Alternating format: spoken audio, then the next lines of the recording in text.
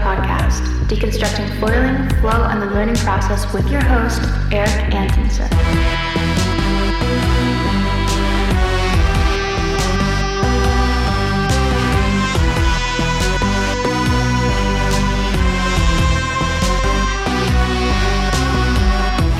What's up, folks? Thank you for tuning in to the Progression Project podcast. Stoked. Today's guest on the show is Rob Pririe. Rob von Piros. I always feel like I'm pronouncing that wrong, but Rob's a legend. One of the OGs in foiling. One of the first guys to foil in Australia. He's been on the show before, and it's been over a year. If you haven't listened to the first episodes, go back and do that. Very cool stories about making their own foils, attaching them to surfboards, some of the absolute sketch moments that they had in doing so. Just pretty wild stuff. Today we go through foils that he has been riding, his journey into winging, some of the projects that he's done in his chop shop. If you don't follow him on Instagram, give him a follow because it's always entertaining. And as right now, he's on a quest to get barreled, which is insane. So some of the clips on Instagram are pretty insane, and he's going to do it. So before we dive in, I didn't think it was possible to be more frothy on foiling, but as I have progressed through the sport and as my mind has opened up to all the different ways in which we can tap into energy in the ocean, the sport continues to get better and better, and it's mind-blowing. It's absolutely mind-blowing. And so winging was a big one for me, just the ability to tap into offshore bumps on the wing, opened up days that otherwise wouldn't have been that fun. And now downwind. My dive for the last couple weeks has been the Kalama SUP. That is a genius board. I keep telling Dave you should call it the cheat code because it just makes everything more fun. And I practiced. We had a flat spell about a week and a half ago, and I started practicing flat water starts. And I got to the point where I could start the 1440 in flat water, which gave me a ton of confidence. And what was interesting was that on the 1440, I thought my first inkling was, well, I want to be on the biggest tail. I'm going to use the stock tail that it came with, and I think that's the way to do it. And I really couldn't do it. And I took it offshore a couple times, tried to downwind start it, and was having a really difficult time. I could get it up onto foil in downwind bumps, but then I could never keep the bump. I think it was just too slow. So then I came and put on the Kajira 178, and flat water starts became much easier for me. And then the downwind starts just unlocked. I'm tuning it incredibly flat, like the negative 1 millimeter or the positive 1 millimeter shim. So taking out 1 millimeter of lift, and the downwind starts then unlocked. And that has given me a ton of confidence to go offshore and chase bumps, which has now happened. And I've about 3 good downwind sessions in, 2 on the SUP, 1 prone. And it's a whole new world. I love shore runners. Shore runners and downwind are very different. Shore runners, you're focused on kind of weaving in and out of the surf line. You're really attacking in certain places. You have a lot of comfort in a shore runner because you can always get the next chip, so you can really surf hard. And then downwind, I'm playing a few hundred meters, 300 or 400 meters farther offshore. And there's more consequence in regards to you don't really want to fall out there. But it's much less cardio. I mean, downwinding, that is it's not an easier game. I won't say it's easier because it is from a mental standpoint, strategy, like it's difficult in that regard. But from a cardio perspective, I'm doing 10, 15-minute runs and I'm not out of breath when I finish, which on a shore runner, if you're doing a 10 or 15-minute run, it feels like you're running miles. So unreal. And now there's a whole nother way to approach the ocean, another option. And I just can't believe it. And Florida just becomes more and more and more fun because with the way our coast works here, you have it all on offer, basically on to close out sandbar banks, which is just unreal. So it's about as frothy as I have ever been, and it's just unbelievable. I can't wait to see where this whole thing goes in the next couple years. So I hope everyone's out there getting it and, having as much fun as we are here. Next episode up is Brody Sutherland, the designer of the Cabrina wings, and that episode is fantastic. I learned a lot from him. I think you guys are going to love it too. Stay tuned for that in another few days, probably end of this week coming up. And yeah, a few good shows already scheduled that I'll be recording here in the next little bit. It's been a fun stretch on the podcast, and thank you guys for all the positive feedback, and always feel free to hit me up with questions and comments. And yeah, one last note. Been working with Cliffy a ton, and I should be testing first prototypes in about 2 weeks, and I think it's going to be awesome.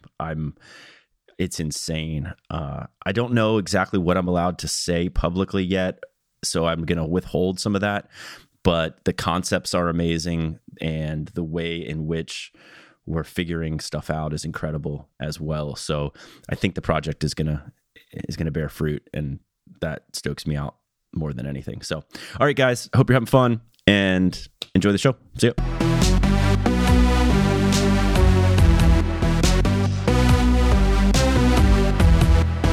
Rob, thanks for coming back on the show, man. How are you? Yeah, great to be back, Eric. So a bit over a year. It's a long time between drinks for you and me. I suppose I've been keeping tabs on you on the social media, mate. You're definitely ripping on that 1059 Takuma. Hey, I love that thing. It's a really good foil, and it's really good once you get a stiff mast on it too.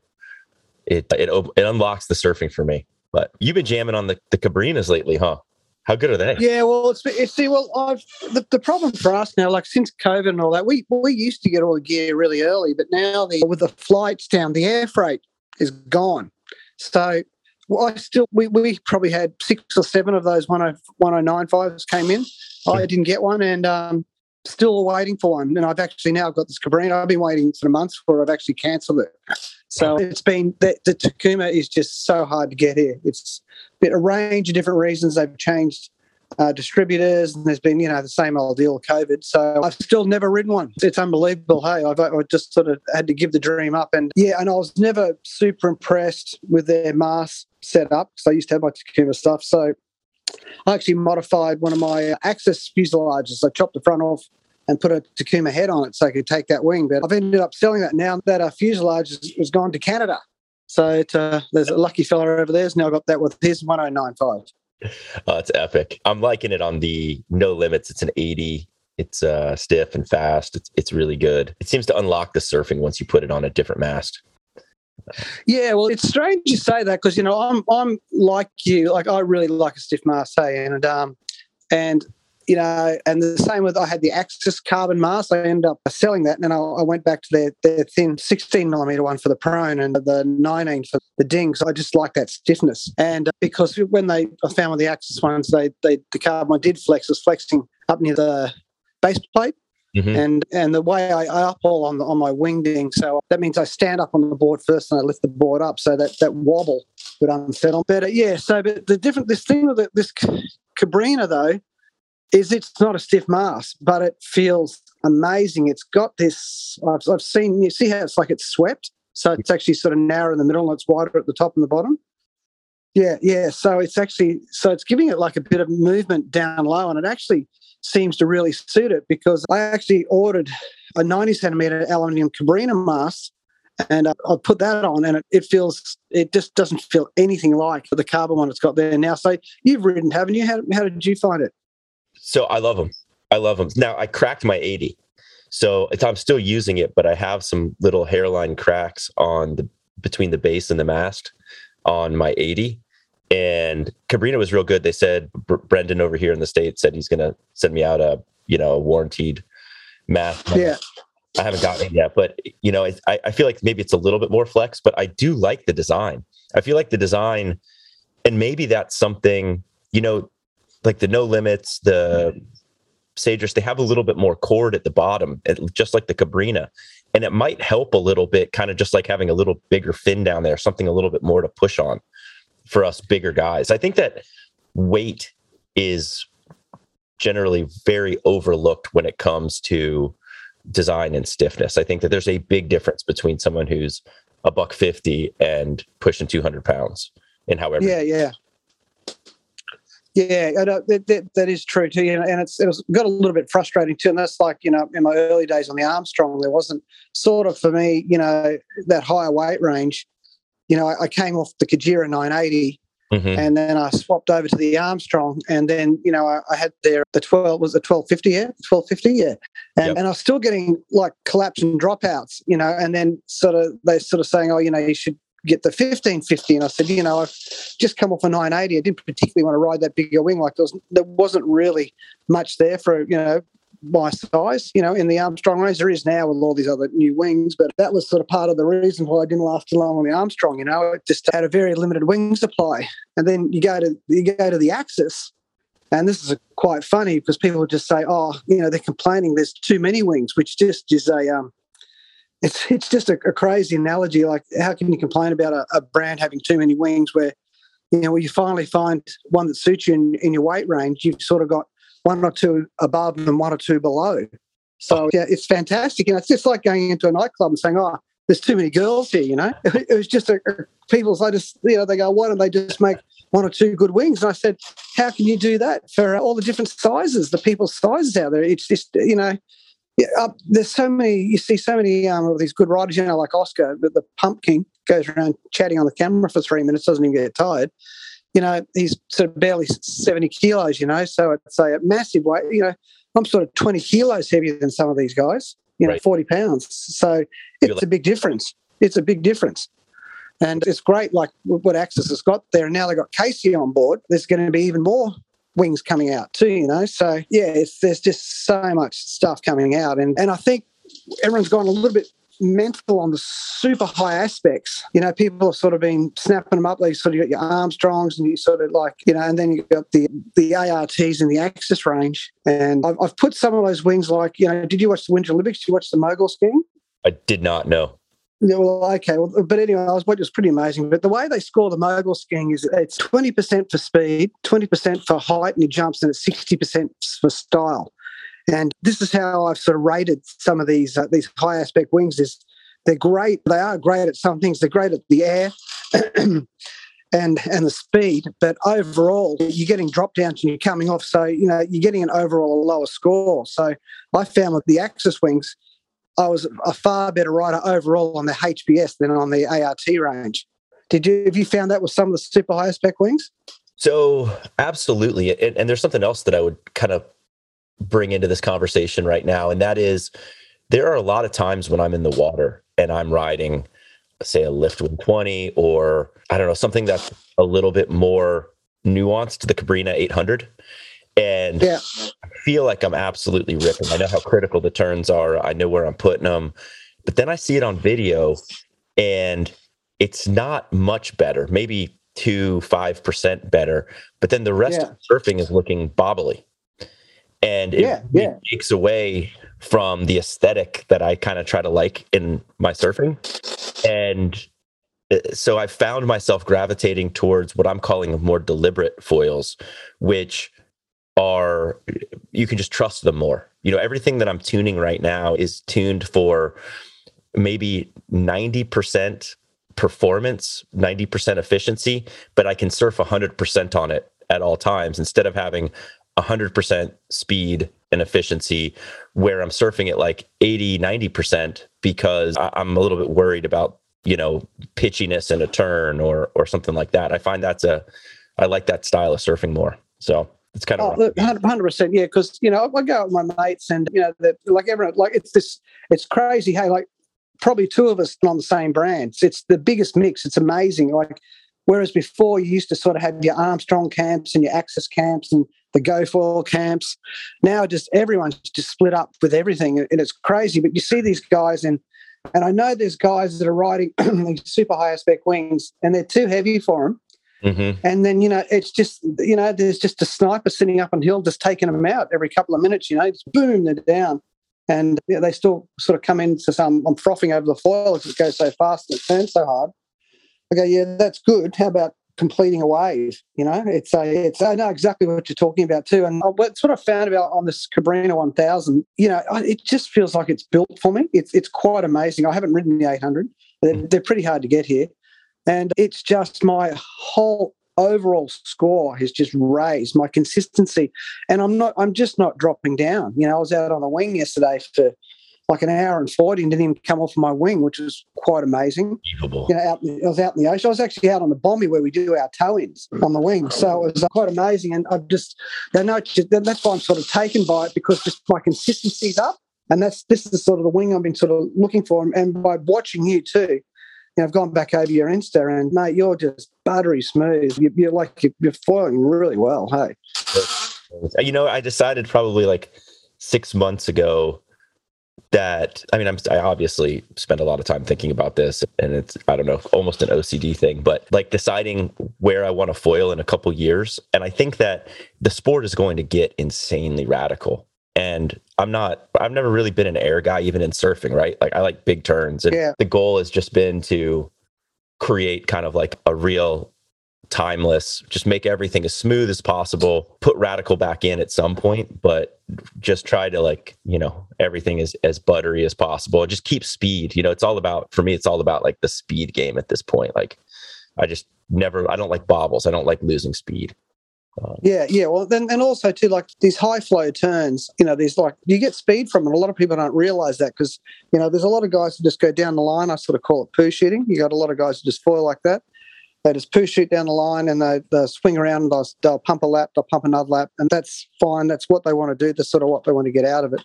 But I'm exactly like you. I suppose all we want to do is just surf like Adam Bennett. Hey, Mikey. Sorry, I said Mikey February. That's the guy that look at it. And then Griffin. I love the way that both of those guys flow. And obviously Adam. Yeah, and it's good sort of, and then you sort of got your strap school with all the guys doing all the big, mate, in all honesty, I'm not I don't even have straps on my wingboard, I'm just so afraid of like an injury from something like that. And my age, mate, I don't want to be out of the water for 3-4 months with something like that. And so that's why I've never really been big on straps. But we don't tow with straps either. But some of those big moves they are appealing, but I really don't think I'll be going down that line. I've decided on the straps that it'll happen when I'm getting bored with everything else I'm doing, when I feel like I need a new challenge.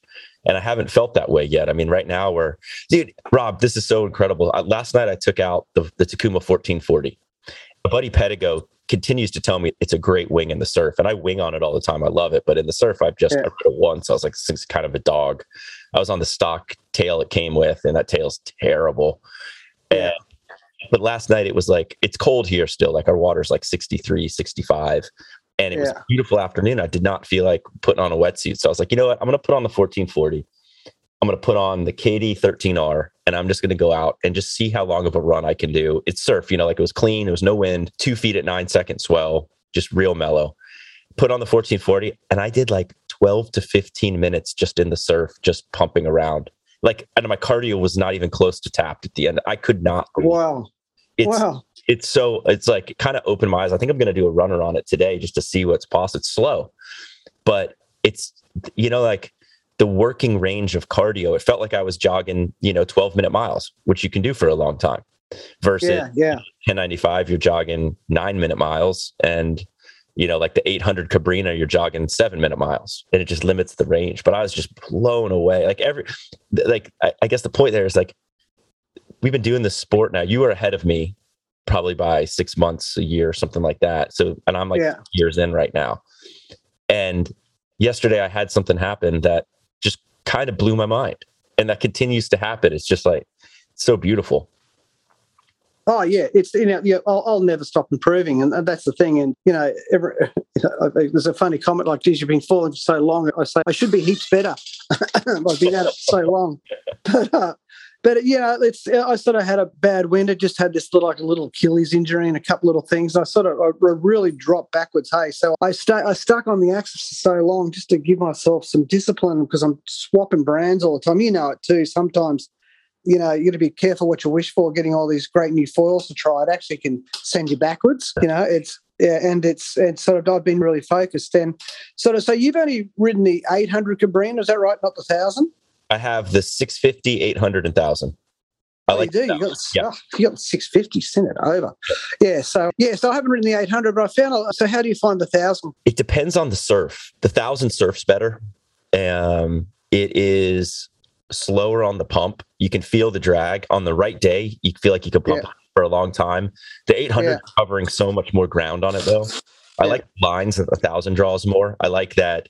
It's got a good speed to stay in the pocket of a wave where the 800 is kind of like a lift 120 where you find yourself on the shoulder really quickly. Can't tail yet. So that's coming. I know Foil Parts is making an adapter. So anyone out there with the Cabrini, that's going to be really exciting. Oh, they've actually got the tail. You can actually buy just the fuselage with the 35 millimeter holes and just screw on any tail wing.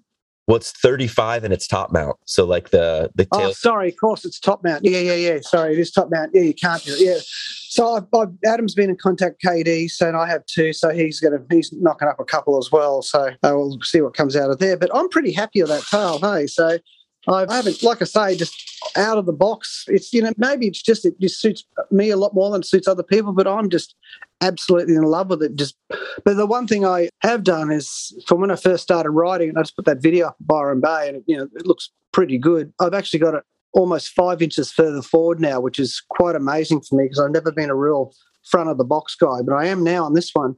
Yep. And what it's made me realise is because I like I say, I had that bad winter with the Achilles. My pop up was, I think I spoke to you about it last time. My pop up was bad for like 6 months. And so I had the axis has got tons of lifts. I had it all the way back. And then now I've just been watching these videos. And I realised I was quite a fair way back on the board. My feet were sort of close together. And Adam's been talking about, opening up his stance. And what it's done by moving it forward is I'm now surfing off the front foot more. And I'm putting more pressure into these turns. And as I was talking about before, getting the speed out of these turns, I'm sort of driving more off the front foot than the back foot. I'm actually coming out faster out of the turns. And it just flows a lot more. And you don't get that where you're coming into a hard turn and you got that little bit too much pressure on your back foot. You sort of get like a little bit of a mid-turn breach, where this just keeps that extra pressure on the front. And I've sort of been looking at you too. You've definitely got that wide as well, looking at the way. And I was looking at where you had all your masts set up on your board as well. I bring my mast as far forward as I can possibly handle, and I actually tune a lot of tails, like positive shim now. So to take away lift so I can have the mast up farther. And then a lot of times, I'll move my front foot back as I connect into waves. So from where I pump to where I surf, I move my front foot like 2 inches back so I get even more front foot pressure. Yeah. That was huge. Okay. Once I figured that out, it really unlocked some stuff for me. Being able to, I hate that when you have to move your center of gravity back through a turn. I think this whole project, I'm working with Cliffy now. It's been unbelievable, talking to him about what we're looking to design. Is that Cliff from uni? Yeah. So I don't know if you listened to the last podcast, but I was joking around with Cliffy on the podcast, said it'd be fun to design a wing.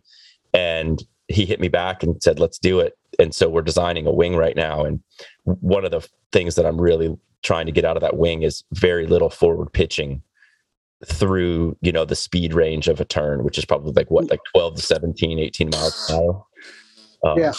So I hate having to move back, with your center of gravity. So. Yeah. And sometimes it's pretty hard to move your feet as well, in those critical situations. Yeah, absolutely. Absolutely. Oh, that'll be interesting. Jeez. But yeah, well, it looks like Uni's finally got their, again, like the stock, it's only just started turning up now. So it's been a long time in between drinks for Unifoil here in Australia to get some supply out. I'm sure that's really frustrating for all those guys, to design something. Yeah. Like the Viper. Yeah. I have the Viper. It's a good foil. And for the market to wait a year on that's got to be tough for Oh, Cliff. yeah, like there's guys that sort of, they forked out over $3,000. It's been a long, it was like June, July last year, and it's only just started to appear now. So, they had the China factory, then in Australia, then COVID hit, and they moved it back to China. It's like that with everyone, though. The supplies, like Cabrinas aren't ready supply. Like it's Axis, they're Axis and Armstrong, they seem to be shoveling them out, though. No worries. So plenty supply of those.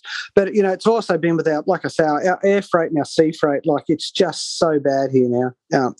Just for, in my normal business, my real job, we bring stuff in from overseas. And, even when you get it here, like ships are sitting offshore, they're not getting cleared. It's just insane, hey? And then, like I say, the air freight, it's just sort of 1/20th of what it was, So we get some little bits and pieces in, but as I say, like, the weight we've had on that Tacoma has just been horrible. So poor old Unifoil's just copped it in every direction, haven't they? I think I will give them some credit in the fact that they didn't want to release product that they weren't happy with, which I think in the end of this whole thing, it's going to end up being a good thing for them. I mean, I'm sure this year's been really painful, but they sent me a bunch of gear to test, and the difference between the old factory and the new factory is just mind-blowing. The new is so much better.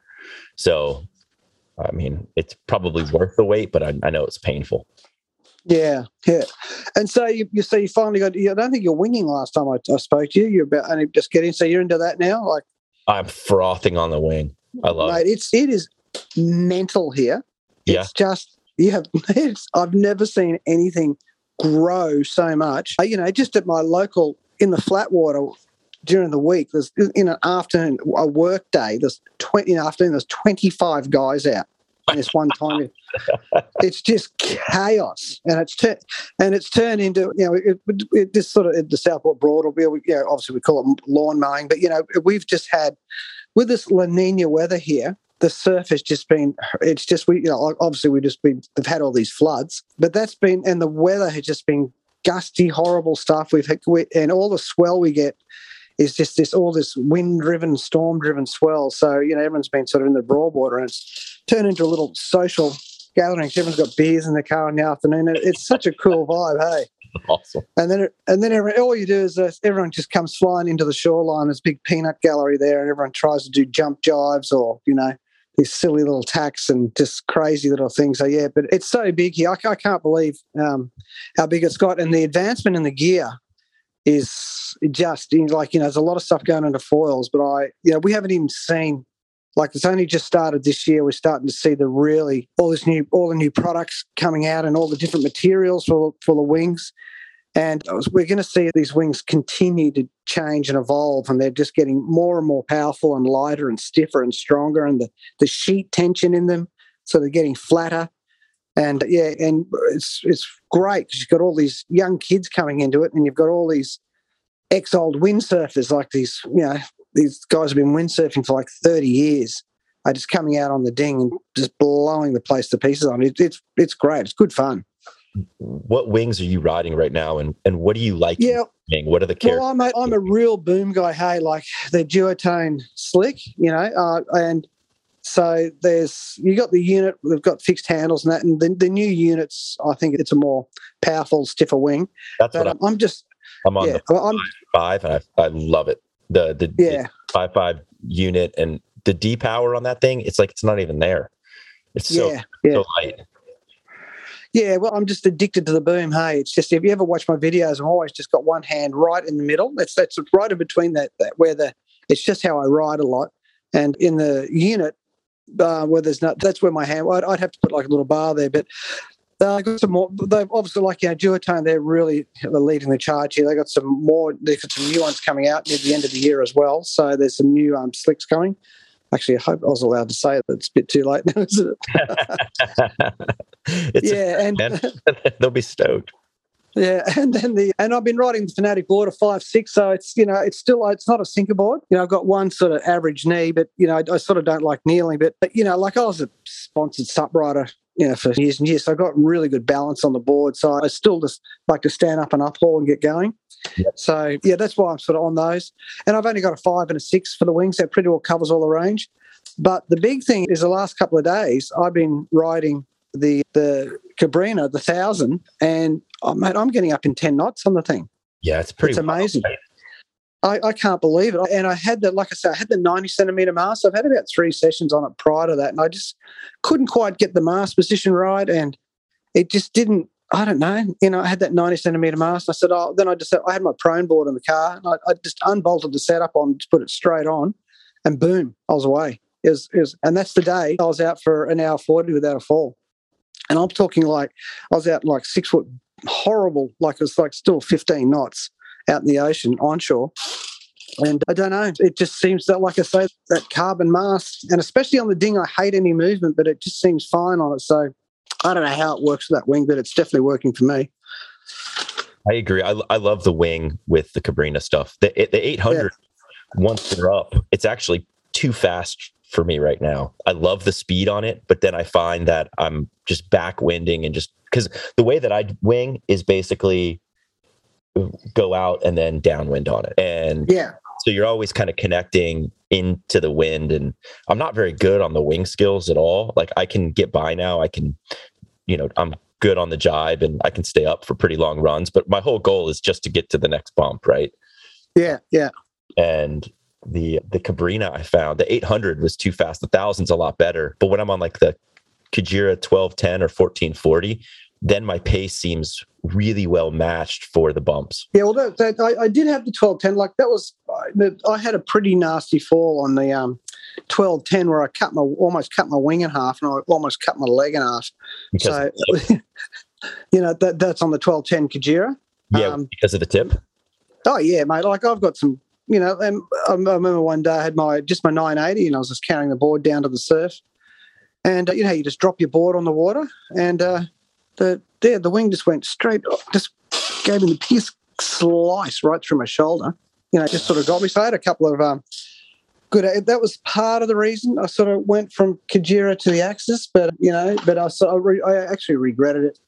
But that was part of the reason. I'm worried because we do a lot of really big, nasty, like we're going probably 20 plus miles, and and then sometimes we're like 2-3 miles out to sea. Yep. And I was always really paranoid of just when you go, the handlebars with the Kajira is actually destroying my wing with those tips, cutting the wing in half out to sea. Yep. Or puncturing it. I've got tips on my Kajira. The only one that I kept the tips on is the 1095. I've sanded them down to where they're really rounded. But all my other Kajiras, there's no tips, and I sand the trailing edge to make it safer. I'm terrible at those things. Oh, yeah, it's sharp. I mean, and the new ones, they're like the new mask, new carbon mask. Have you put your hand on the back of one of those? It's ridiculous. I mean, I don't think that you get that much of a hydrodynamic benefit for having it that sharp. For me, it's not worth it. First thing I do when I get any new Takuma gear is take it right out to the grinder and just make everything to where it's not going to kill me. That's it. Yeah, well, so I don't know if you saw in that video, my chop shop got flooded in that last flood. It was those floods we had, and it wasn't that bad, only knee-deep water. And some guy made a comment, at least you'll get all the carbon dust out of there now. So, it was so, and look, so just getting back to the wings too, I think we're going to see even like more stuff, and especially the products.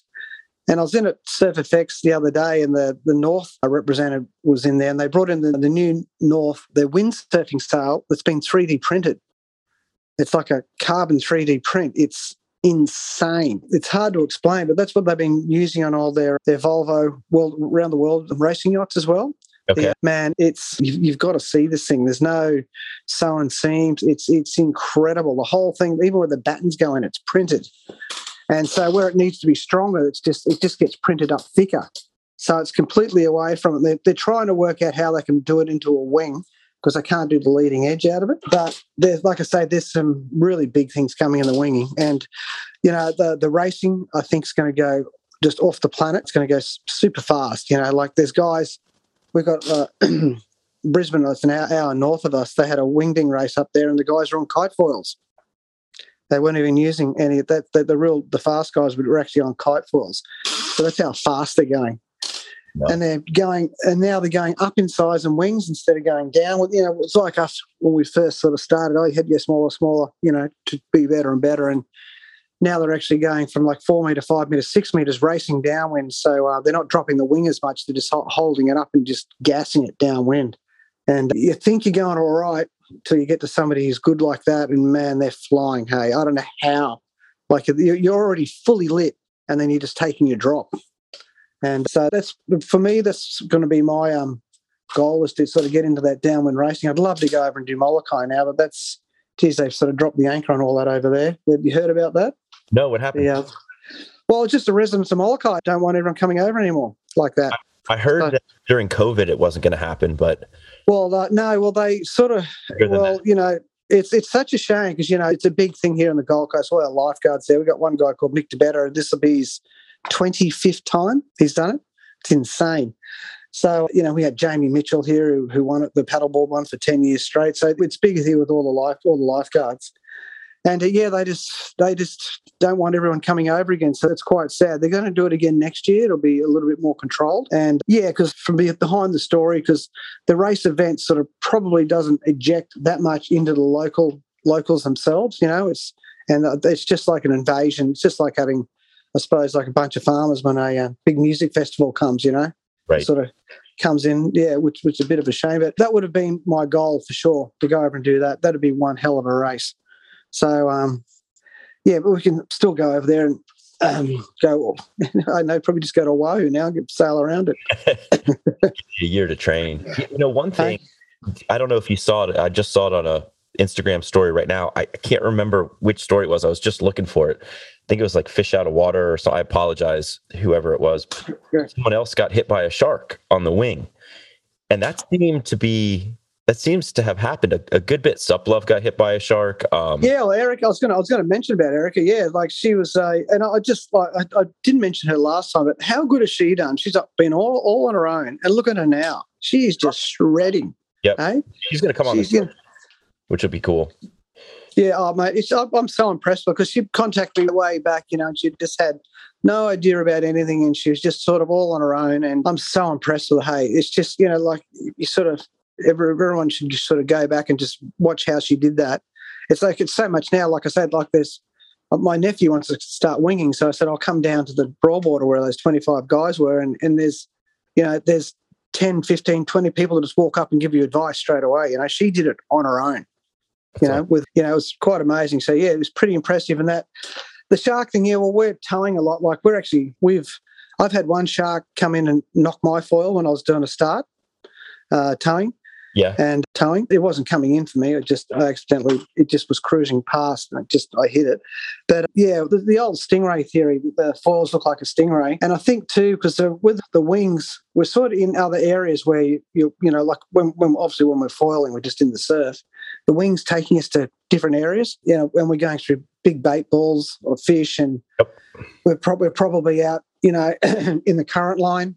You know, we're out there in the current line where the sharks are cruising along. So yeah, but it is like I've sort of been I put my shark eyes on the bottom of the foil as well, but I changed my gear so much I've sort of run out of them. But, you know, someone once told me that the Armstrong design is an anti-shark design. You know, yeah, it is. Like it is. And I wonder if anyone has been hit on an Armstrong. That would be a great data point. Well, I always ask, you know, and then like everyone comes up to me, and then like a lot of the old surfers come up and they just go, you know, do those shark eyes really work? And I go, well, I'm still here. And he goes, yeah, the smart ass goes, well, I don't use them and I'm still here too. I said, yeah, okay, good, mate. And but, you know, and you got the shark bands that come out now, like little things. So, and then it's strange too, the Jet Tech, those inflatable sleds we use for towing in behind the skis, they've actually gone and put that Armstrong pattern on the bottom of their sleds now. Have they? Yeah, and that's been around quite a while, that pattern. And there's also wetsuits like that as well. And then the shark eye guys, that's that Shannon Worrell, he's going to put the eyes now, they're like on the back of the wetsuits. They brought out wetsuits with them on.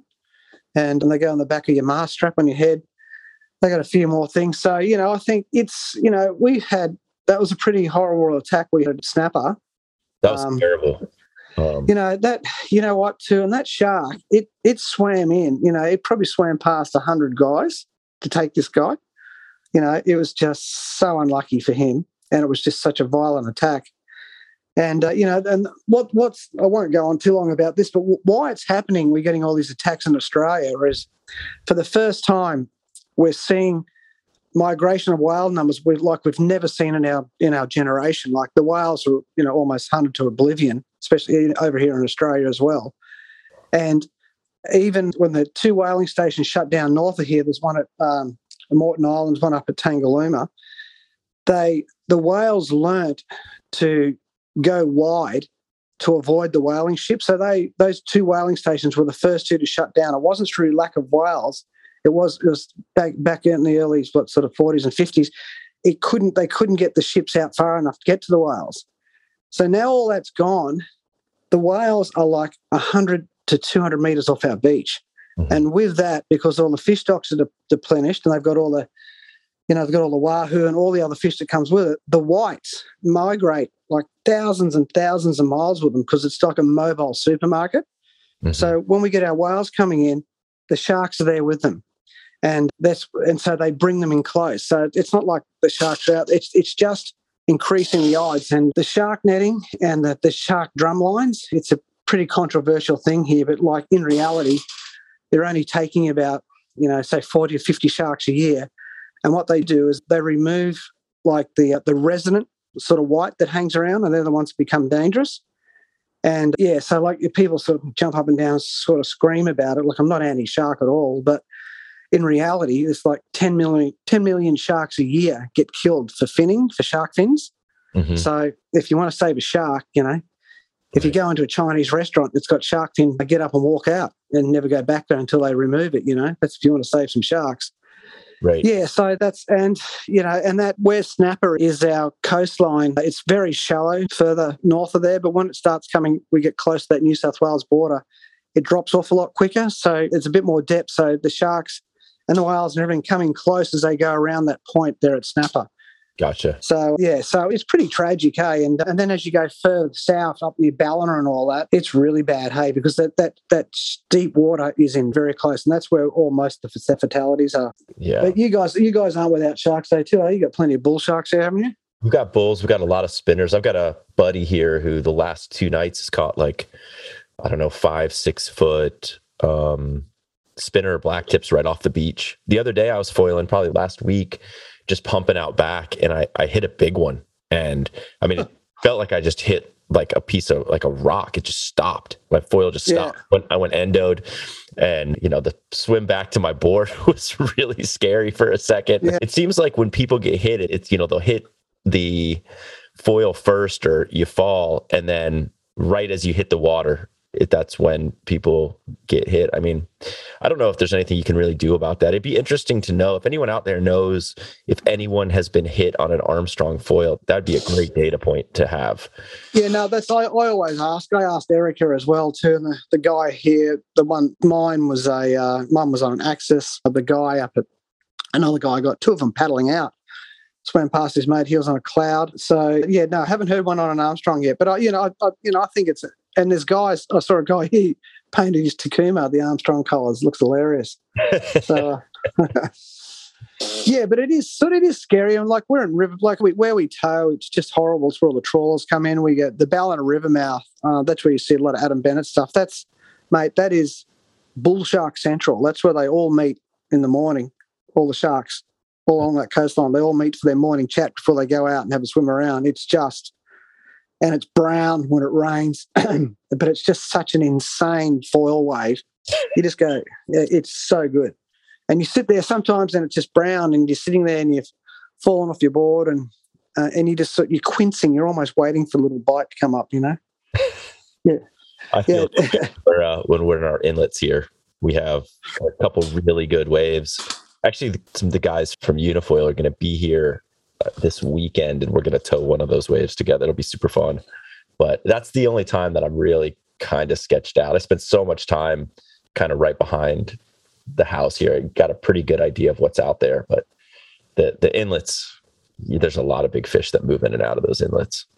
Oh, for sure. But, look, I'm a little bit more calm on it now because I think the sharks are more interested in the foil than us. I know Erica, when she got a bite, but it was only like a pretty light bite. So, there was we had an attack here recently in Sydney where they call it like a complete attack where the shark actually almost ate the guy. That's super, super rare. So it was pretty horrible too. So everyone was videos of it everywhere. But I think mainly the sharks are just after the foil itself because it's like a ray, so a stingray. And I feel a bit more, I'm pretty like with him, everyone just goes, how can you go there? I'm pretty comfortable with it now. So, but I don't know, like, just a minor bite from a small shark. Like I know a guy on a suppy, he got a nip on his heel. And it was like out of the water for almost a year because it wrecked his Achilles and his ankle tendons. Oh, wow. So, it's like Erica, she got that little bite on her knee, and I've had a mate of mine who's been bitten on the arm, bitten on the ribs, and he got the one on his ribs, but it's the best ever scar you could ever have. Hey, just like the shark had just gone up and just bitten him gently, and he had about these 30 teeth marks on him with no ripping of the skin. So, so Erica is the same, but yeah, it's an issue, hey, and it's always in my mind, but I think I'm in the water so much. I'll probably go out tomorrow and get eaten by a shark. You won't hear from me again. But it's just something. It's just, we're all part of it. And that's it. Just so we got to accept, hey? Yep. It's, I think, a risk worth taking, I hope. Knock on wood there. But, yeah, I log a lot of hours in the ocean. So I actually, I lived in Costa Rica for a long time. And there's a lot of stingrays for about 3 to 4 months.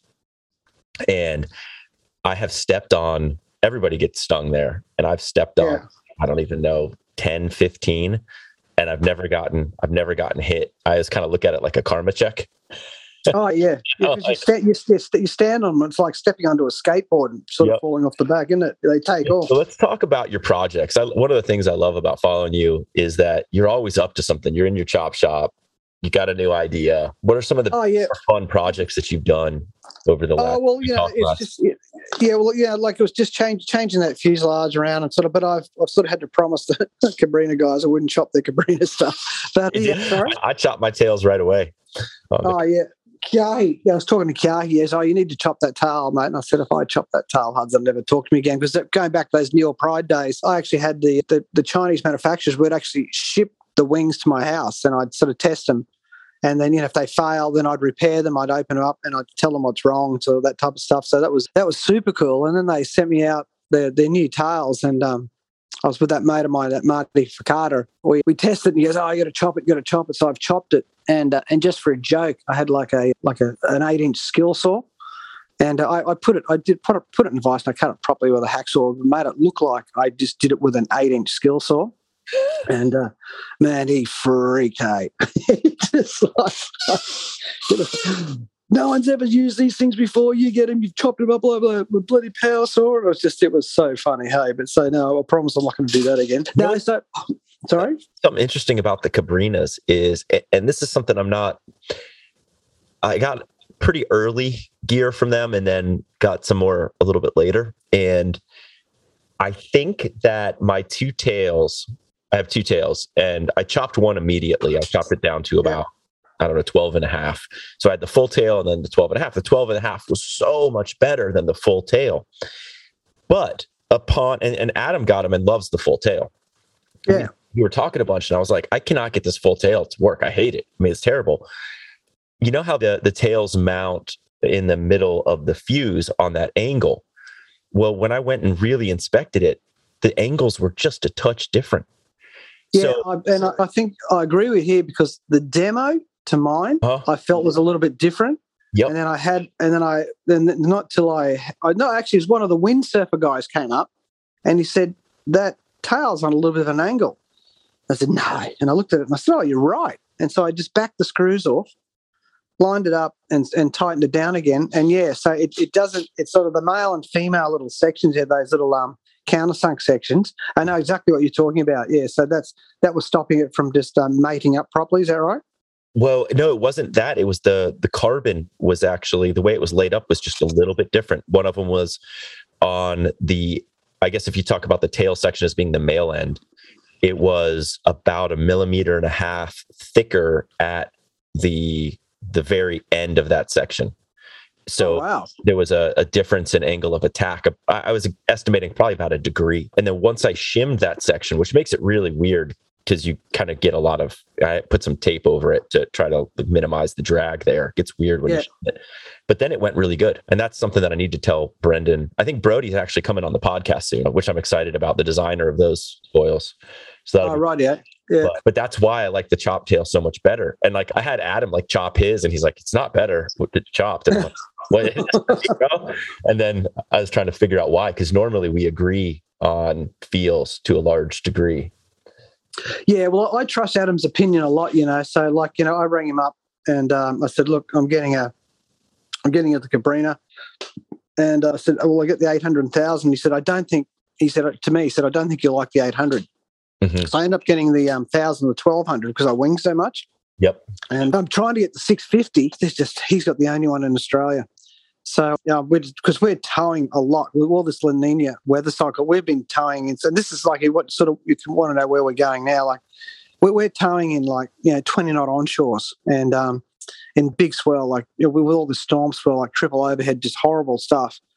And so we want these new, like Lifter got the new tiny wings, Armstrong got the new tiny wings. So we're really hanging out for this 650. Have you towed on it at all? I have. Yeah, I rode it a lot when we were down on our trip in Costa Rica, like 4 feet, 15-second type swell. Yeah. It's really good. It was my favorite foil that I rode in big surf ever. Pump's great at speed. Like I was connecting 2 to 3 waves on it, which is kind of bonkers on a 650. And really balanced. Like you never feel like you're getting blown out of the water, but you never really feel like you're getting too much pitchiness in it. So yeah, it's a great foil for someone, surf. It's weird because I got it for my son and he prefers like the Lift 120 to the 650 just because it's a little bit more efficient. The 650 has a little drag on the pump for him. And he's just quickly on the Lift 120, like we got a saying here, like punching above your weight. That foil just punches above its weight, doesn't it? It's amazing. Like it's only about 800. What size is it? 800 square centimeters or something? 73, I want to say. It's just, you look at it and you just go, how? Right. You just go, how? So, but, again, still that's something, like guys, they go well on for like 80% of the time, they'll still have those little mystery drops. But, for what it does, it's a great foil. It's incredible. And, it's sort of good to see that. But, sort of asking where we've been working to. So we've been towing around on the Axis ART 799. That's a great tow, and there's quite a few of the tow guys here use it. But we're in this bigger swells. We are sort of getting to the limit of it, and they were going to do a 699. I was chatting to Adrian, and he's bringing out something new again. He's not going. I think that's going to be the Casey influence, because you heard James. He talked about improving the ART, so it'll probably give him that bit more all round. And Adrian didn't let too much out of the bag, but he reckons it's going to be faster again, so that'll be interesting. So that's an interesting combo. So he's sort of been offline. He just had a baby, so hopefully gets back in and gets this going, because that's the one good thing about Axis is they're not the one good thing. They got plenty of good things, but they from R&D to retail, they're by far the fastest. They really can sort of get a new wing and out onto the market very fast. And I think that's also to the fact that the way the fuselage just drops on at the top. It's actually easy for making protos, because a mate of mine was over in New Caledonia with I've forgotten his name, the guy who designs all the Gajira stuff. He had all the protos there, and they actually had like an Axis mount on them. So he said it's just easy to knock up a proto to do that. I think he designs on Axis too. Sorry? I think that Kane does a lot of his design for like the Axis type. Yeah. Oh yeah, for sure. And so anyway, so what we're trying to, we're all, our goal is we're all trying to get barreled now on the prone towing. So you probably see, you pulled in. Yeah, mate. Well, we're doing it all the time now, so it's like we're still alive. So it's it's a real head thing, hey. Like you just won't let yourself do it. But once it's like surfing too, like when you're shut down barrel and you just pull in and you pull through the back of the wave. It's sort of, on the foil, you can, once it sort of all blows up, you are completely separated. Probably a lot of people won't agree, but the foil goes a long way away from you, so obviously we're not wearing leg ropes, but mate, we're going to do it. And we've done it a couple of times out the camera, not actually haven't come out, but that's our goal. That's what we're all going for now. So all my design now, all my work's going into these bulletproof 360 mounts to go on these boards to take that flogging. So with the little poles out the front and stuff like that. That's where I've been working quite hard behind the scenes with you. You'll see me playing around with it all the time on the wings, on the wing ding, doing different mounts, and that's just sort of just testing, the new GoPro 10s. And I'm right into that Insta360 X2. That's a killer 360 camera, that one. Which one? A great little camera. It's the Insta. It's called Insta360 X2. It's all little 360 camera buffs out there. That's what I'm using. You got the GoPro, but it's so simple. You just come in and you don't have to download anything to your phone. You can just sort of watch it, and it edits it, drops it onto your phone for you. It's quite amazing. So that's where we're going. We're working very hard for that. So it's sort of a victory or death project. So hopefully it's victory. Awesome. Or just some scars maybe. I'm sketched out pulling in, but I guess we don't have barrels that you could really fit a foil you in. Yeah. Where we do this too, it's called TOS. That's the other side of the Seaway, and it's a nasty break. That's where you see all the guys doing their step-offs, all the shortboarders. We can't do it too much because the conditions are going to be pretty ugly, otherwise it's full of surfers. Right. So we're normally out about 1.5 miles, and then we ride all the way in, and then we generally don't go into that last break. We peel off, give it to the surfers. But yeah, mate, it's just the whole beach is just a little bit broken boards. It's a nasty spot, but it's like I say, it's perfect for us. If we can come in with all that speed. Yeah, the best I think for us on the bigger waves, we're trying to find one like a big A-frame we can backdoor and come through and come out and just get the shot. That's the plan. That's the plan. So, and I tell you, the other thing that's changed here now too is the downwind paddling has had a huge resurgence. Like SUP foiling died. Right. And this year it's all come back again. I think it's because of all the shit weather we've had, bad weather we've had. And, you can't really surf. And so this, like the wing dinging out in the ocean, the downwinding, that's really big. But now the paddling, it's really taken off. And, Dave Kalama's, his board design, well, that's just leading edge. So we're going to see a lot more of that type of stuff going. Is it still popular where you are? SUP paddling? Coastline. So for the downwind SUP is what you're talking about, right? No, but even in the surf.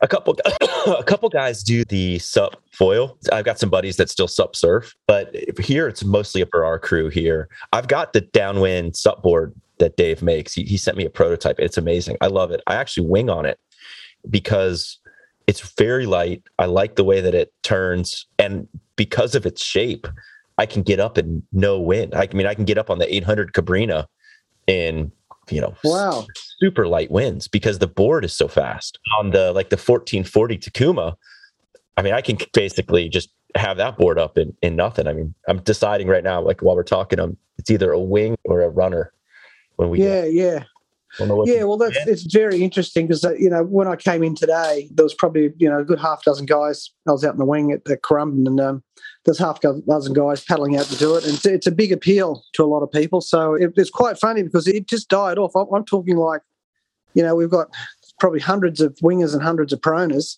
and there's just a handful of guys doing that SUP downwind paddling. Now that's completely changed. The winging just destroyed it. Mm-hmm. And now I think there's a lot of guys that are very good at it here, and you see it, and and we don't get those Hawaiian conditions. Like I say, we keep getting this. We got this swell where generally it's running at 45 degrees to the wind. It very rarely all the dominoes drop in the right. The swell, the wind, everything's going in the same direction. So you have to be very skilled to get up, and it's really that. How draining is it? Yeah. How quickly? 10 minutes and it's all over.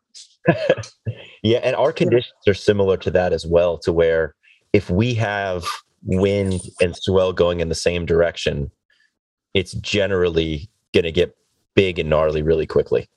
Yeah, so what happens with us too, when we get big waves, we get wind. We just don't get these. It's so rare. We'll probably 1 in 50 times towing, we'll have big waves. And they're clean. So, yeah, I know it's been, and it's a hard skill set too. And then the other thing too is you can get quite overpowered. Like if you just can't keep going straight because you just keep going faster and faster. And it's very hard to peel off.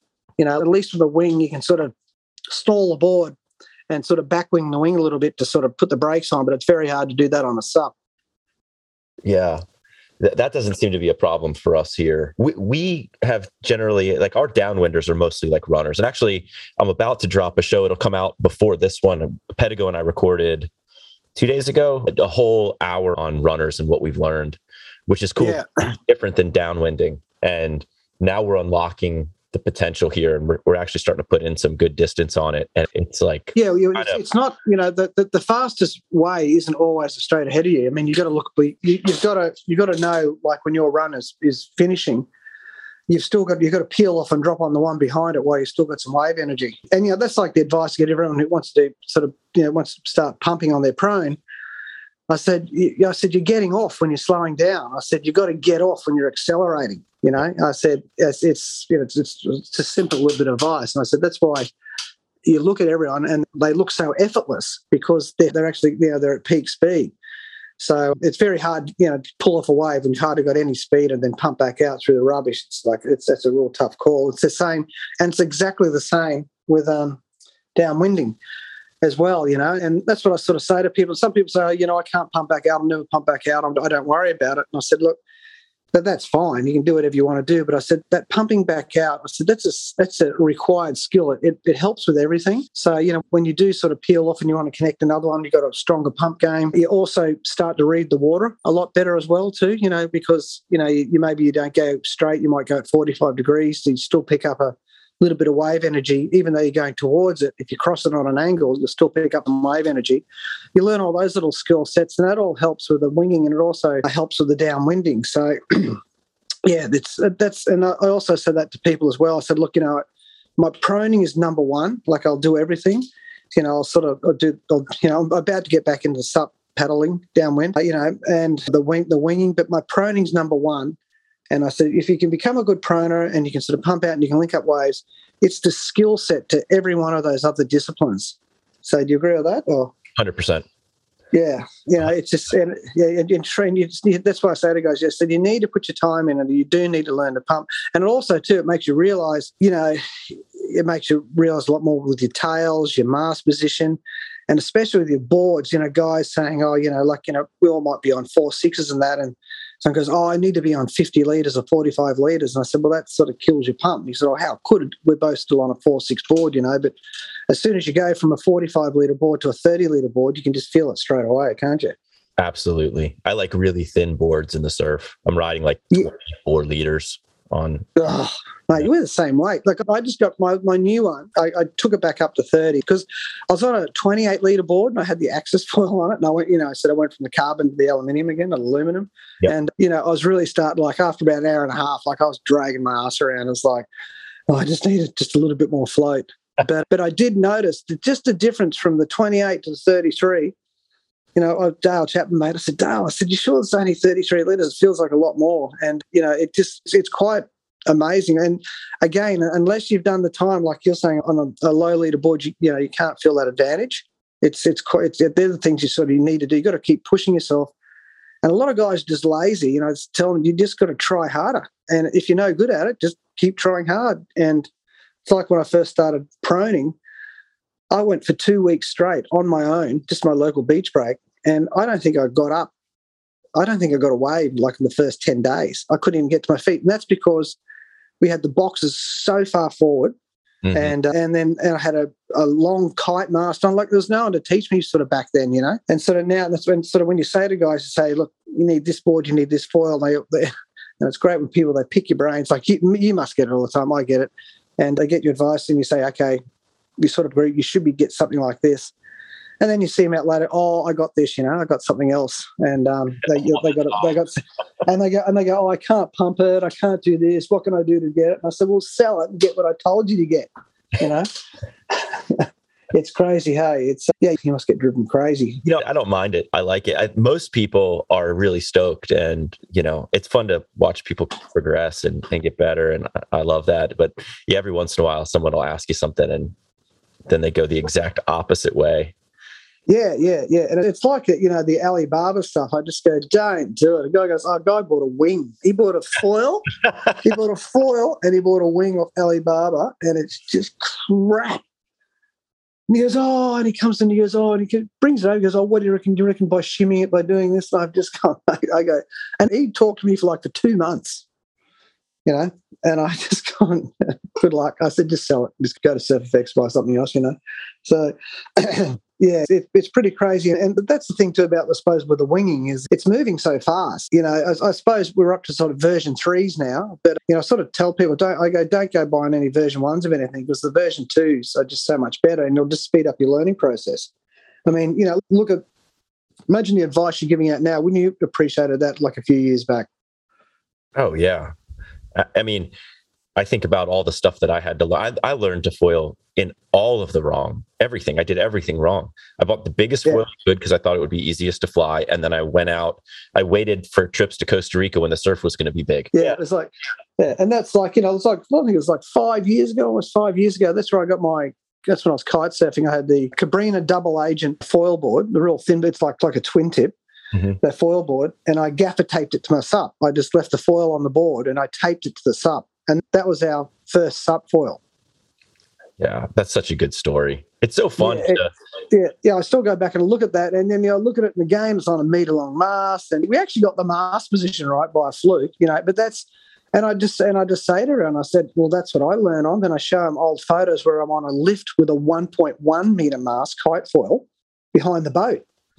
Just getting flogged, and just imagine getting bucked off that thing. We had no idea, So it's good now. You can give, but all the gear is just so much more user friendly, and I think especially with Axis too. Axis is a great brand with someone to sort of learn on, and there's so much secondhand stuff in it around too. So it makes it all sort of nice and easy for everyone to get on. So there's just so much stuff around, and universally, you can give somebody advice. I can give somebody advice. All the brands are worldwide. There's no duds out there. Like out of all these brands, there's no duds at all. Every brand is good. And there's more. You got the Onos. You got all these other brands starting to pop up now, and there's just more and more stuff coming. You're probably seeing a lot more of it than me now because we're sort of cut off here in our little island nation. But so have you seen anything sort of new? I've seen some new stuff that I probably can't talk about. Oh, yeah. Just let it slip like I did. I don't want to get on anything like that, but I do think that there's going to be a lot of really cool innovations happening soon. Yeah. So what do you reckon about the tails? What these Delta wings you're seeing popping up with no tail? Yeah, I don't know. I think that would be really difficult prone. Maybe on the wing would be awesome. I think unpowered. I think the guys from Triton might come on the show soon, and there's apparently one of those mono wings here in Florida I might get to test. I think it would be more fun. I think that you need that leverage. I know that the difference in a 60 and a 65 meter or centimeter fuse for me is a big difference in feel and pumping. And if I extrapolate that and I look at that at an extreme of having everything compacted into, say, 30 centimeters, I think the pitchiness might be really weird if you don't have like the third leg of the wing. But I think the wing could be really interesting. Yeah, it would be something. I don't know if I want to do it, but it'll be just more stuff sort of coming out. I think we'll see, and I don't know. I'm sort of like you're seeing the tails are changing radically now, the V tails and sweatbacks. So it'll be interesting to see what happens there. I haven't jived with a boomerang or a V tail yet. Do you like them? Yeah, I took the tips off because it flexes. That was the Armstrong V-tail, so it had a bit of flex. So, but by taking those tips off, it took the flex out, and I definitely liked it a lot more like that. It improved. I think it's an easier to pump sort of wing, but I think overall they got a new one out now, which is quite nice. I think that's a better tail. Everyone I know who was on the V-tail who got the HA only rides the HA now. Yeah. So I think it's just, again, I think that V-tail just had that little bit of movement in the tail and sort of gave that little, well, I think it's like when I first rode the 1125. Have you seen out in front of here, in front of our gas stations or in front of the shops, they got those inflatable men, those things when the arms flap around all above the heads. That's what I was like the first time I rode that 1125 with the V-tail on. I was just all over the lolly shop. It was just, like a kid running around. Just Marty Picardo just goes, I can't believe you're still on that at the end of the wave, But I rode that twice, bought it, rode it twice, and sold it to a buddy who loves to wing on it. Mate, I was the same. I just said that's just not, like I was saying, that's just not the cut of my jib, That was just not how I wanted to ride, Not when you have like a 1095 that pumps almost as good and then surfs ridiculously good without that feeling. Yeah, that's right. So you just got to sort of settle back onto it. Just sort of getting back to the board. So have you seen those new JSs that Adam's been working on? Those little nuggety things? Yeah, I have.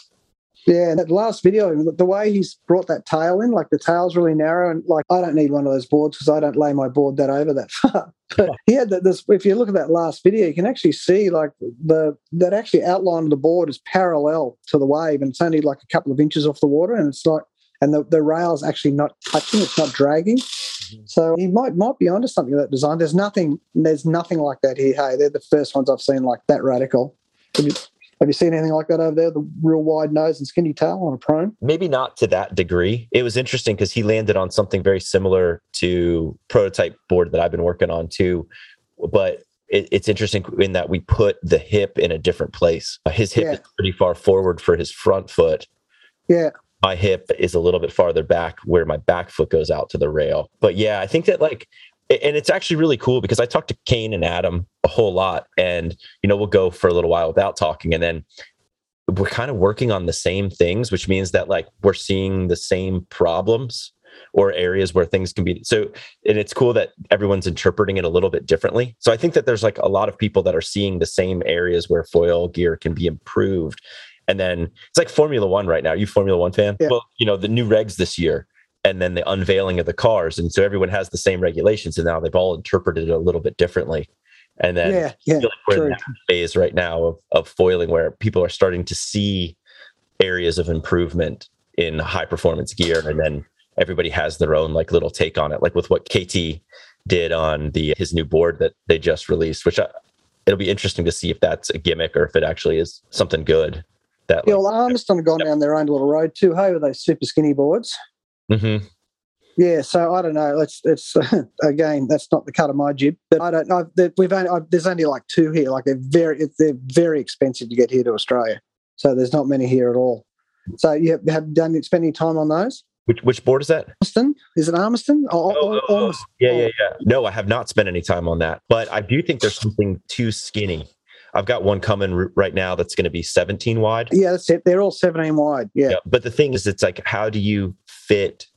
If you go a little bit offset, which I think bigger riders on bigger wings are tending to go a little bit more offset, it gets difficult to fit your feet on that narrow of a board. I know. Oh, yeah. But also, too, it makes the boards thicker, you know, for the same volume. Yep. So, and then like you probably with your 24 litre board, like it must be thin. So you can feel that thinness. So, and the kiters are really anal about this. So, you know, where their foot is above the mast, they want as little area as they can because it gives more direct feel to the foil. And I agree with that as well. Like, and so I think when they do make the boards so narrow, you put that extra thickness in it, like that's a con, you know?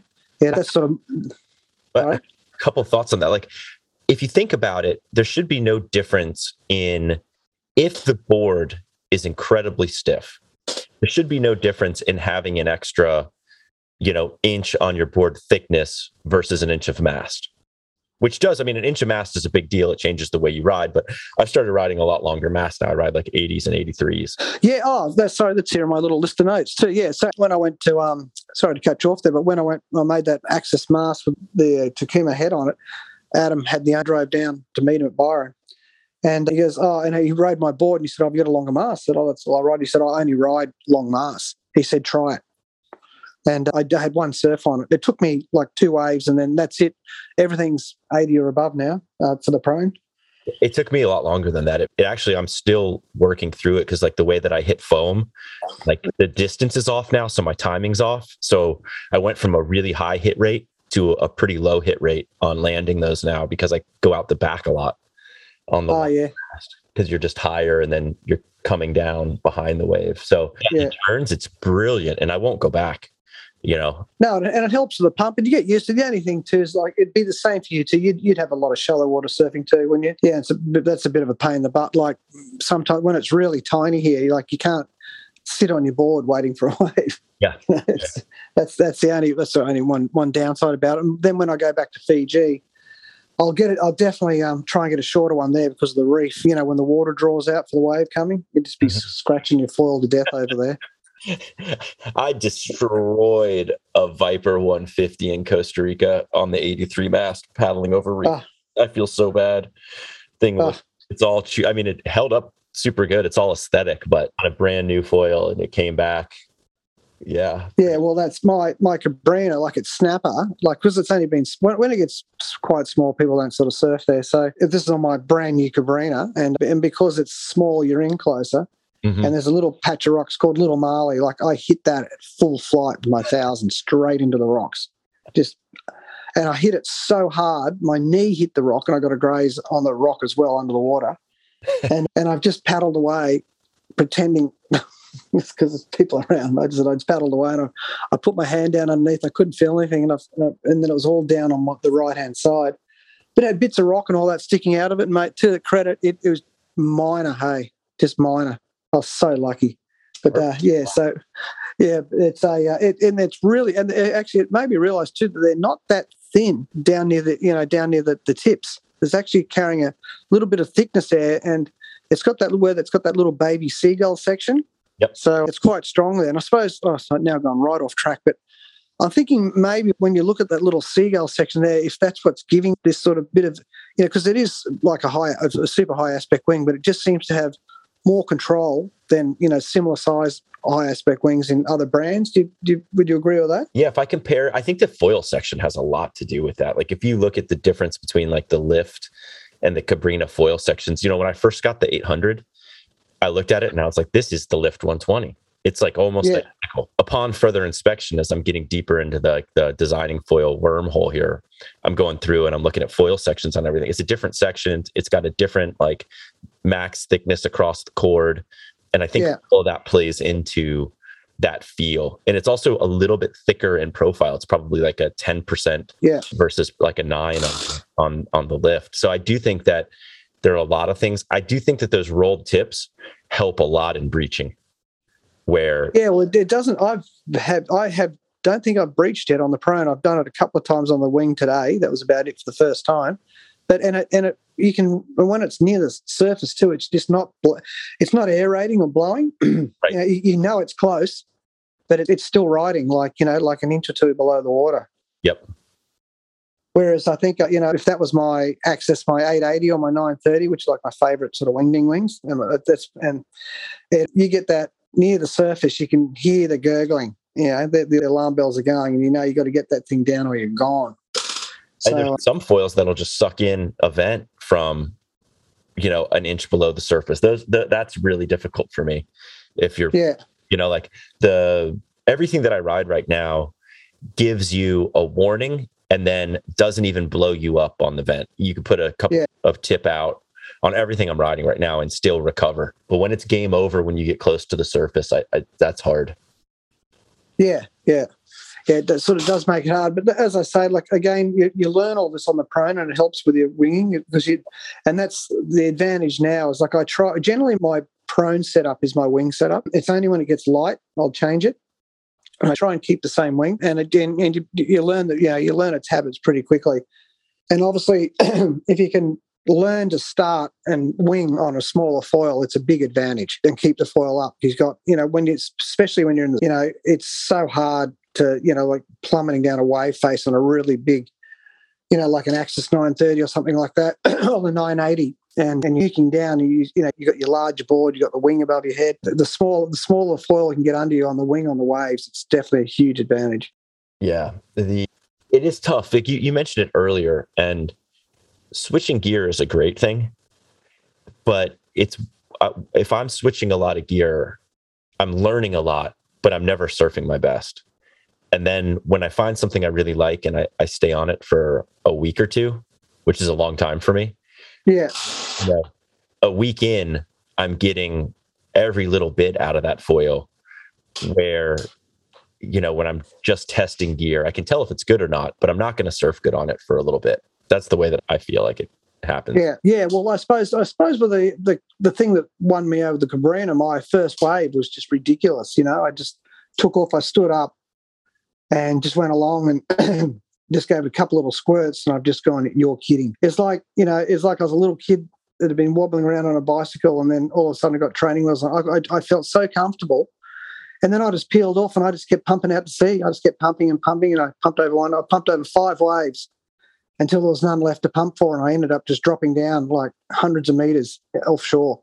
Everyone just goes, what were you doing? And I just said, I couldn't stop. It was just, that feeling was amazing, so I just couldn't stop, so yeah. And then it's frustrating when you get on you get on a foil, you get on some of these forums and some of those Armstrong guys, what they go through, with their tuning, their shimming and doing this and trying that. And, it just does my head in, hey. It's just unbelievable how complex they are and what they're actually doing to their rigs to sort of get them to how they suit them. And that's what sort of what they do. But, for me, like you too, like I got just buckets, and so has Adam's got buckets loads of tails. I'm a real tail guy. That's more, I'll be changing that than anything. And a lot of people get very lazy. They don't change their tails.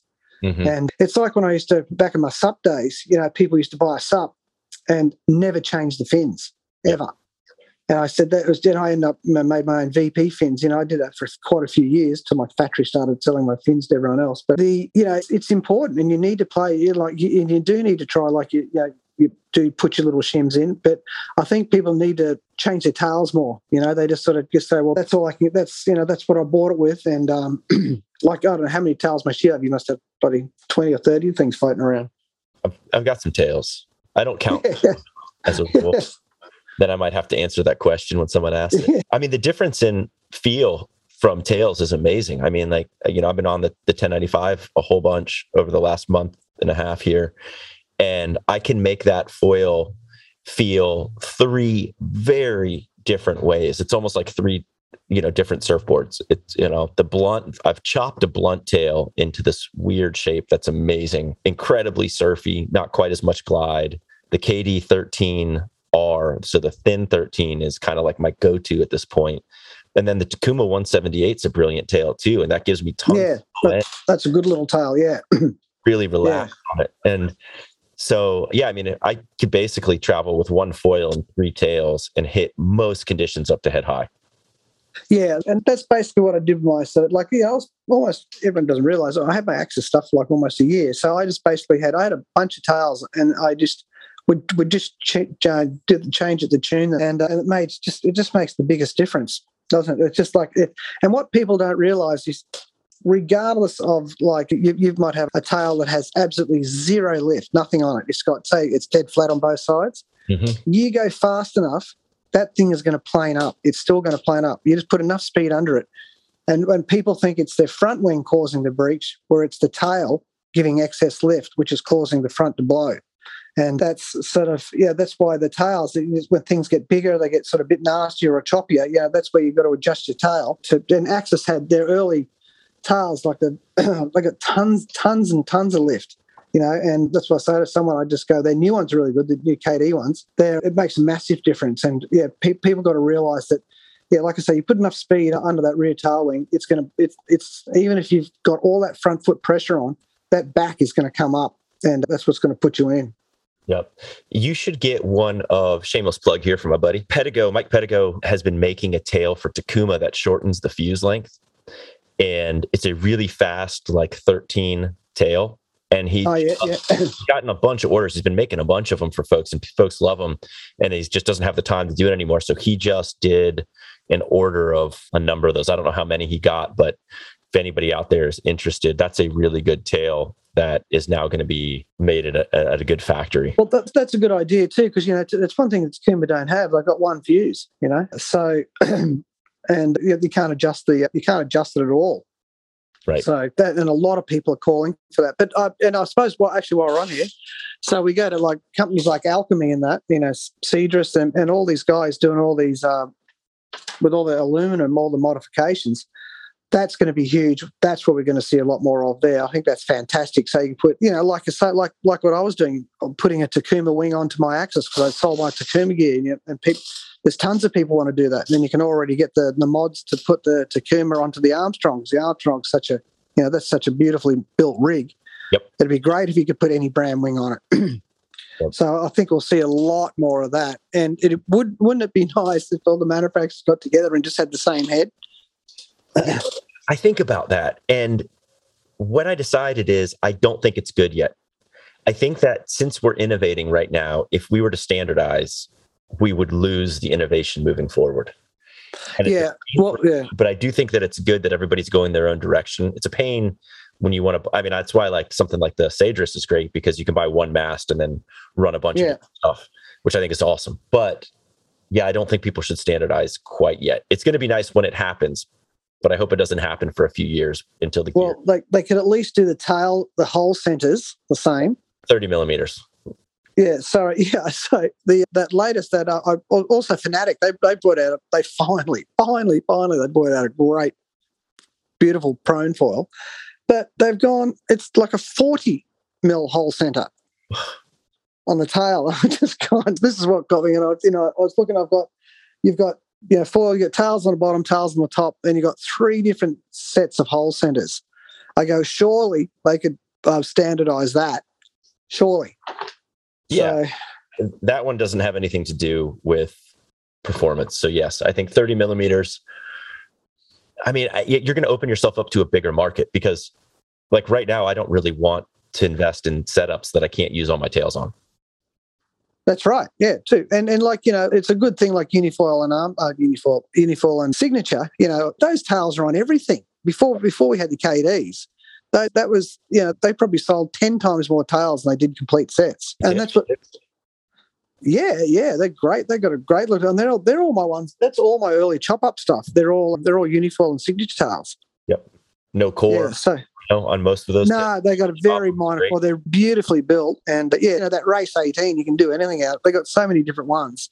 And, I've modified those to fit onto the axis. I've done all types of different things, and I've, even back in the day when everything was aluminum, I was just simply chopping the back ends off and swapping them over and welding them back on, just so I could, just because I've still got all these, I'll find it like my shed, so it got flooded, I go down and there's just some tail. I've just looked at it, and I've got all these angled masks too, to make that mask go forward as well. I got 2 of those as well.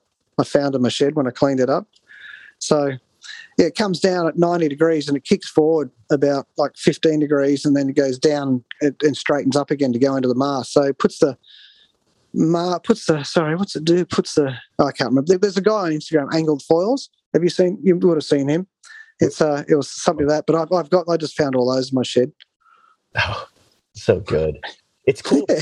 I wish I had a lot of like the first gen gear that came out. Like I sold my original Uni 190, and I wish I would have kept it. I think like in 20 years, I think that I'll wish that I had kept that foil to hang on the wall. Oh yeah, well that, like you look at it, what was the Uni, was the 210? Was that the? Yep. Yeah, that foil to this day. So that must be close to 5 years now. That thing is still one of the best wings around. Mm-hmm. It's incredible. All the downwind guys are using it. The wingding guys are using it. Cliffy was so far ahead of the pack years and years ago. Like, but what did he do? We went and moved to Canada for a year or so, didn't he? He did something like that, and it sort of just slowed right down. I don't know if he moved to Canada, but he did. He moved somewhere early in the piece, and he went somewhere for a year, and it just sort of dropped the ball on it all. But he was only making like 5 a week or something, wasn't he? Such a small sport back then. Huh? Crazy. Like we were talking about on the podcast, I was saying like, the hypers. So that's like the 210, and then the stealth, which he did for Signature, which was his Vortex. Those are both really good foils today. Who else made foils 4 years ago that you would still take out and be like, yeah, this is a great foil? Yeah. I suppose the only thing is just like, like I suppose the Go Foil Kai and the Ewa, and then you just had the Nash ones. That was it. That was all we had for us. And There was nothing else. So, yeah, he was so far ahead. Unbelievable. And I couldn't get one. Like I spoke to him. He couldn't get it. Like, you couldn't buy one. It's been so cool starting this project over the last couple of weeks, because like his depth of knowledge, I have a lot of practical understanding. And so we're talking about feels, and he knows the math behind all of it right away. He knows, like, I'm thinking this is why I think this does this. He's like, kind of, but no, it's really this. And I won't get too granular on that yet. I think we're going to do a couple podcasts along this journey, which is going to be really fun. Kind of like building something for the surf that we ride and the way here. Be awesome. Oh, that'd be cool. That'd be super cool. That'd be great. So, and he's like, I know he's sort of Unifoil sort of changed hands that a couple of times. So he's still all part of it now, still the whole way through it, all this. Yeah, I don't know the details on any of that, but the feeling that I get from it is that he's a big part of it right now. Yeah. So I don't know if it was in previous iterations, but yeah. That'd be good, mate. We don't want to lose him out of the industry, that's for sure. Heck no. No, that's good, mate.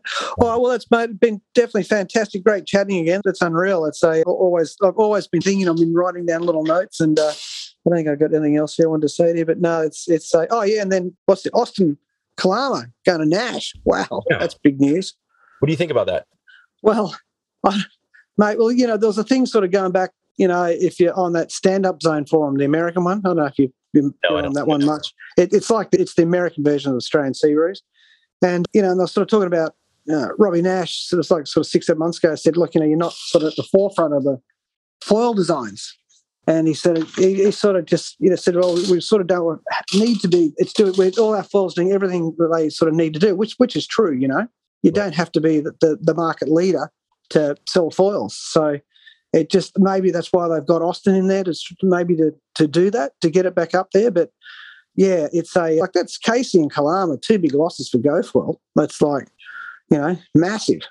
Huge. So, but then again, maybe there's that much money going in. I mean, I have no idea how much these guys sort of get paid in that, but there's got to be a point where too much money is too much money, regardless of how many foils they'll sell. You'll never pick it back up. I mean, the margins just, you're not selling cars. So, it's, they're $3,000 foils here. They're probably $2,000 foils over there. Like, how much margin can they get out of every foil to sort of recoup all that? It's it'd be pretty hard. But I'm all about the athletes getting paid. I do think the industry, though, I think it's been Brian from Foil the World and I were talking about this kind of going into this season where I think that the sales, especially on the wing side, were really good last year. And I've heard some of the numbers on how many wings some of these companies are ordering, like 5,000, 6,000 wings for the year. And at that point, like riders still really weren't getting paid at all. So I think as these brands are looking out, I think it's almost been like a grab of talent where brands are trying to position for the next few years. And because the salaries aren't big yet, they're trying to basically create the best teams now. I think salaries are going to start getting a lot better in the sport. Yeah. But I do think there's going to be a good amount of money in it. I mean, I think the trajectory, I can see it in like the listens on the podcast, the amount of people that are going back and listening to the first episodes, because that when I know someone's a new user, and a new listener, and those numbers are growing, month over month right now. So the sport is growing at a pretty quick clip. And I think the brands are seeing that as well and trying to get positioned for what's probably going to be a pretty big sport. I don't know what the biggest surf sport is outside of surfing, like how big kiting got ever, or how big windsurfing ever got. But I think foiling is on pace to probably, because it covers so many different genres of the sport. You can foil on a lake, you can foil in the ocean, you can foil behind a boat. It has the potential to be massive. Oh, for sure. Very easy way to learn to foil as well too. There's probably, actually, no, it's probably not the easiest way, but like you say, you can do it in the calm water. And it just, between, my car, even though it's a work, it's it's my own business, but, it's designed 100%. My whole car is designed 100% to carry foiling gear. That's it. I've got a tape measure in the center console and a pen. So everything else, the back seats, the whole back, I've got trays. It's all designed to carry foiling gear. So I've got my prone gear, I've got my prone board in there, and I've got my wing board in there, and all my wings and everything, and it never leaves the car. And so no matter what the conditions are, it can be pouring rain, blowing its guts out, no surf's too big, whatever. I could potentially surf, especially where I live here, I could potentially get wet every day in foil. And it must be pretty close for the same for you there too, wouldn't it? Yeah. I mean, we just had a good run where I did like 5 weeks of basically like 2-a-days, Oh, really? Wow. Clean and good for surfing. And then, a front comes through and then we have 2 epic days for runners. And then, the wing, we get some wind and then all of a sudden we're on the wings. And yeah, it's a problem. But it's amazing. Yeah. And then, and also too, we've got the towing in amongst all that as well. So it's my whole life, basically. It's just everything, you look at Monday and you just start planning your week. So, you just sort of go, okay, which day is going to be the best or something like that. And then, I work up and down the coastline too. So I try and line up jobs to sort of be at those sort of places. But yeah, it's crazy. And it's the growth, especially through COVID, It's just mental. And like basically with COVID for us, it just meant nobody could come here. But we could foil and wing and prone and tow and do everything. Oh, actually, no, we couldn't tow because you couldn't have two people on the jet ski. That was just mental, wasn't it? So we actually got pulled up by the cops and said, you have to go in. And they made me sit on the sled to go back. Yeah. It's such a hard time when rules are just not rational. Yeah. Well, was it in Costa Rica? They're running down the beach, chasing surfers out with guns? Yep. And that was one shooting in the air? One clip, yep. That's insane, wasn't it? Yeah. So, but what it did though, like all the shops, I mean, in Costa Rica, you could go fishing. So you couldn't go surfing, but you could go fishing. So what my buddies were doing is they were hopping on the fishing boats and getting taken out to reef breaks. Oh, yeah. Yeah. Wow. And then you couldn't really like get in trouble when you're out but you could load up on a boat. Wow. That's insane. Yeah, well, but I think what's happened though is like, there was with all the surf shops and all that, like supping died in the arse really bad, and what happened, there was a massive oversupply of sup. So that was sort of part of the reasons like JP, Neil Pride and all that, and Cabrina, like, that all sort of fell over was, it came to, I can't remember what it was, but the year it came to like, 2018, 2019, whatever it was. And they had their new model boards, and they didn't. This is what happened to all the brands. And I just say they produced 5,000, 6,000, 7,000, 8,000 sups, whatever. They never went forward, and the shops hadn't sold the years previous. So then there was just this massive oversupply. So that hurt all those stores, and it took a long time. And then supping just died because it just became unpopular. And now all that's turned around. With the winging and the proning and all that. Like I know, like the proning is massive here, but the winging is just eclipses it. It's insane. And you think if somebody goes in, and like this is in Australian dollars, like wings are like they go in from like $1,200 to $1,800 to $2,000. Then you got a foil that goes from $1,800 to $3,000, and then you got a board that's they start at like $1,200 and they can go up to almost $3,000. Yep. So if somebody comes in and buys a whole lot of one of those, you're talking sort of $5,000, $6,000, $7,000, $9,000 sales just walking out the door. Yep. And containers are landing and they're being emptied in a few days, and it's still like that. And stock is still like everyone is still lined up to buy those 1095s, to Kajiras. All the money's paid, all that type of stuff, and the wings just come in, and the shop stops. The surf effects. I see it firsthand. The half stuff doesn't even get put away. It's in the middle of the shop. People just come in and pick up a box and walk out. So I think that's part of the reason too why you're starting to see this the grabs for like Kalamas and the Caseys and that because they've cashed up again. All the pain's gone, and now there's just everybody into the sport, and it's crazy. Like people were balking. I mean, look at it now. Like you look at the like it's $31.95 for these Cabrinas. And like the Armstrongs aren't far off that, the lifts aren't far off that, and the Kajiras, I think they're dearer here. They're really expensive here. People are throwing money at them, But whereas before, like when the Neil Pride, when that foil first came out, it was $9.99 in Australia. I think it was $5.99 in the States, and everyone's going, "Oh, that's ridiculous. Who's going to pay that?" Now everyone's rushing in through the door and throwing $3,000 across the counter to get a foil. Yep. And those were good foils for that price too. They were built well, like, for where you were. It was, that was a great... Oh, that was, I loved it. Like, it was myself and my mate Marty Ficata, and we loved him. We absolutely loved him. And to be part of the research and development, I've always, Kiahi, when he's in Australia and he lives a couple of hours away from me, I've always been good mates with him, and it was great to be sort of working with him and testing them all out and going to the JP and the Neil Pride conferences. It was just fantastic. I loved it. It was like, and it was right at the beginning of the sport, and then when something new came out, I was the first one to get it. And that's the thing, sort of now I sort of like deliberately sort of de-sponsored myself so I could sort of ride everything. Mm-hmm. And I started, and then, you look at this typical, this 1095, you're just going to say, oh, it'll be 2 weeks, right? So now it's been 3 months. So I've done that, waited for something out of foiling probably about 15, 20 times. And if you add it all up into dog years, I've probably lost about 10 years of my life waiting for foil products. You know, if it just goes 2 weeks and you just go, oh, you mean 2 months? I know, you know, and it just does that's the one thing I've lost, you know, like from being a sponsored team rider, is you're not first to get it anymore. And so that's the problem, hey. So I'd love to jump back on with Cabrina again now, but it's just, you know, the company's just sort of come out of, you know, some very hard years.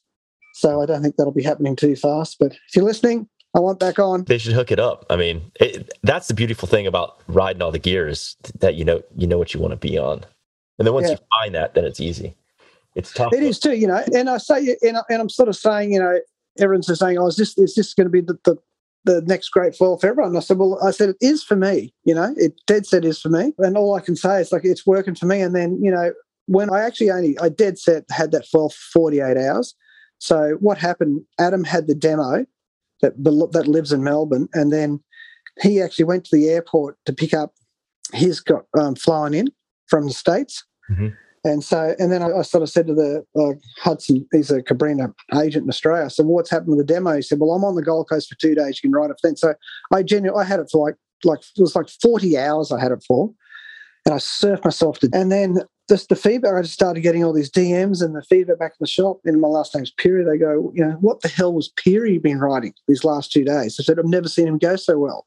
You know, and so you don't, you know, every now and then said, oh, you're sweet out the day, you look really good. But I just had this little bunch of just, what's he riding? He looks so comfortable. And, you know, normally I've got a real bad chicken wing issue pumping sometimes, which I hate when I watch the videos.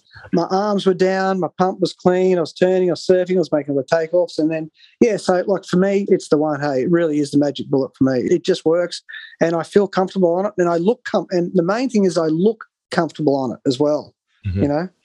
Yep. So, but I must say, mate, I went right through your stuff on that 109.5 and went, because I cancelled my 109.5. Now I've got this and I go, have I done the wrong thing? I think that you might be better served by the 1000. You know, around chest high, you know, with more energy, the 1095 starts to want to track pretty straight. Yeah. You know, we're in smaller surf than you guys have better waves. So, yeah, I think that the 1000's probably a better foil for you. Yeah. All right. Well, good. Well, I'm sticking with it. That's it. Yeah. So, yeah. Still ride 95 though when you get a chance. I will. I'll definitely get a chance and get it in. Like mind blowing, and to have something that could turn in the surf that it's comfortable in, say, you know, waist to chest high, that turns like a surf foil, but then pumps like any of the best high aspect foils. Like it is truly like the best blend of those two things. Yeah. Wow. You know, it's what I pull out when I want to surf in smaller surf, and then it's what I pull out when I want to go out and crush distance, which is why it's the same foil. So what's it like? It must be good on the wing then, the wing foil. It's really fast on the wing. So I tend to be on like the 12-10 because I want to go a little slower. Yeah, yeah. You know, what I do on the wing. Yeah, I did really like, when I was winging, I did like the 12-10. It was great. That was great till it chopped me in the wing to pieces. I like the 1000 Cabrina on the wing a lot too. It's smooth, it's silky smooth. And I jumped down some, you know, like I was fully lit, and then, you know, I had to take a couple of good drops, and that's a real test. And I went, oh, here we go. Because generally what I used to do, I'd put so much pressure when I was on the axle on my front leg, anticipating the drop, I'd actually force the board down.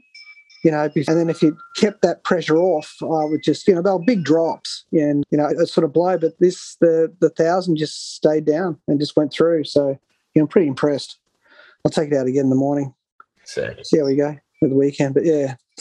All right, mate. Well, it's good to catch up again, hey? It's been fantastic. Good, Rob. I appreciate it. Yeah. Well, keep posted, mate. Well, keep chatting and definitely keep me up to date on this new project working on. I'm definitely very interested to see that. Yeah, we'll release some tidbits along the way, and actually going to probably crowdsource some, you know, thoughts on where we want to optimize things like that. So, but yeah, keep ripping. I want to see the barrel. Oh yeah, mate. Don't worry, you will. We'll have about 8. We'll have about 8 cameras bolted to us when we do it. And they can play it at my funeral. So, No, is that all right? All right, mate. That's fantastic, Eric. Good to chat again, eh? Thanks again for the time, brother. I appreciate it. All right, mate. No worries.